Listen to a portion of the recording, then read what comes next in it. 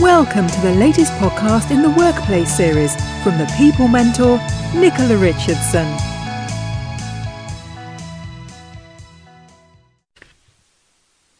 Hi, I'm Nicola from the People Mentor. I hope you're all managing to stay safe and well. I thought that I'd do a few podcasts that will help managers during this time. I know that many of you will be managing teams remotely, maybe for the first time.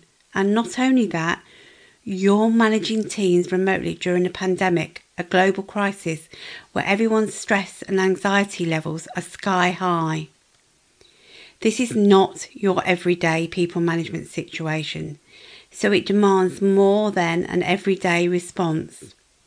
Now is the time to manage with empathy, understanding and humanity, and management as usual is not enough. So where should you start? Communication is more important than ever. If your team is working from home, they should have everything they need to do most tasks effectively.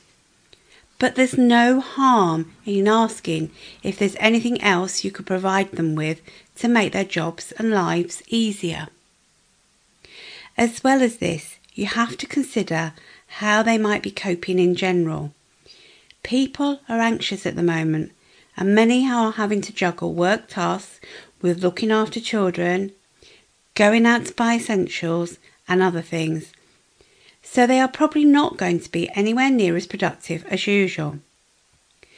Now might be the time to say that you are prepared to be more flexible with when and how people work and meet deadlines, and maybe even allow them to take a few days off if everything is getting too much. Work is important, of course, but we are talking about people's lives here.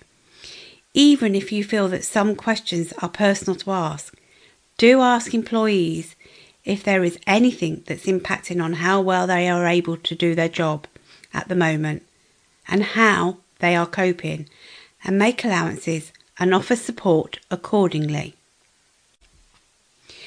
It is important to ask exactly what would make people feel more supported. For example, would they like you to check in with them more often? Would they like to schedule in some virtual coffee catch-ups? Connection is crucial at this time. So don't think that you're wasting time being on Zoom or a telephone call. Emails are fine too, but don't make them your sole method of communication. When people are working remotely, it can be isolating. And at a time like this, it's so important to make sure people know they're not alone and that you're all in this together. Of course, isolation is just one of the issues that affect people who are working remotely. Another big problem, as those of you who often work from home anyway will already know, is that the lines between work and life can very quickly become blurred. Hands up.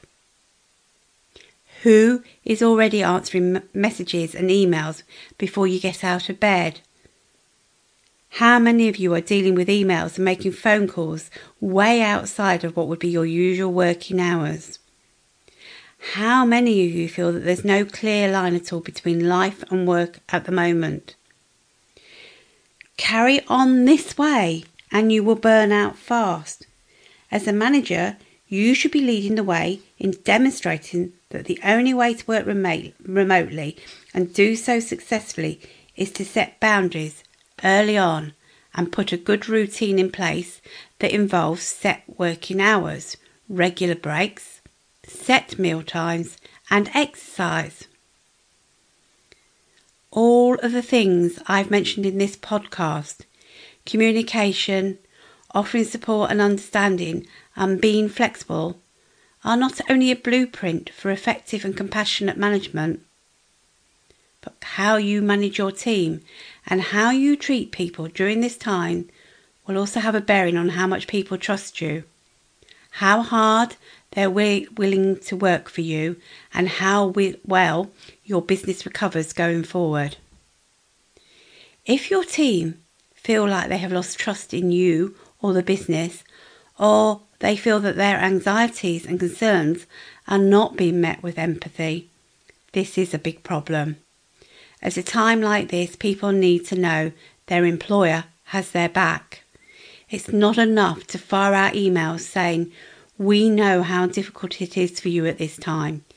You need to show them that you get it.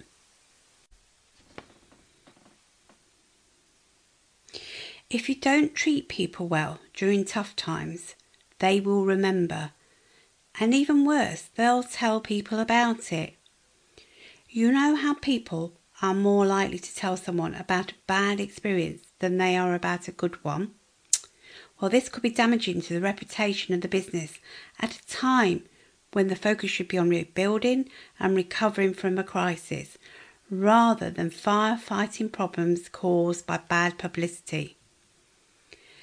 And let's not forget, when things do get back to some form of normality, you are going to need teams of people who are engaged and willing to work hard to bring things back up to speed. The way to make sure that this is what happens is to work hard to make sure that people feel appreciated and cared for throughout this crisis and beyond. You know what they say, people who are appreciated always do more than what is expected. And hopefully you'll see the evidence for yourself when this is all over.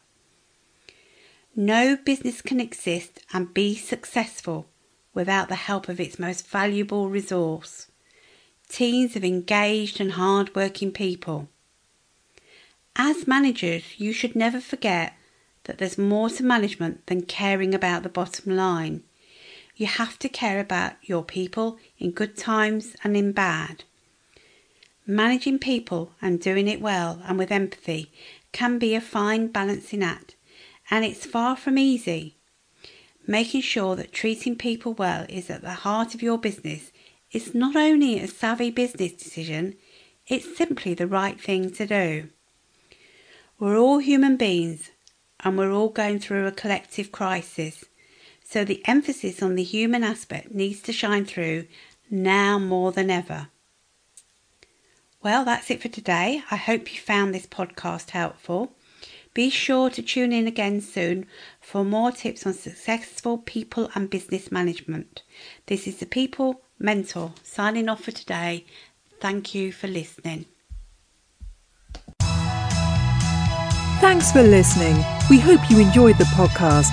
If you need any help or advice, please contact Nicola on nicolarichardsson@thepeoplementor.co.uk. The People Mentor, driving your business forward.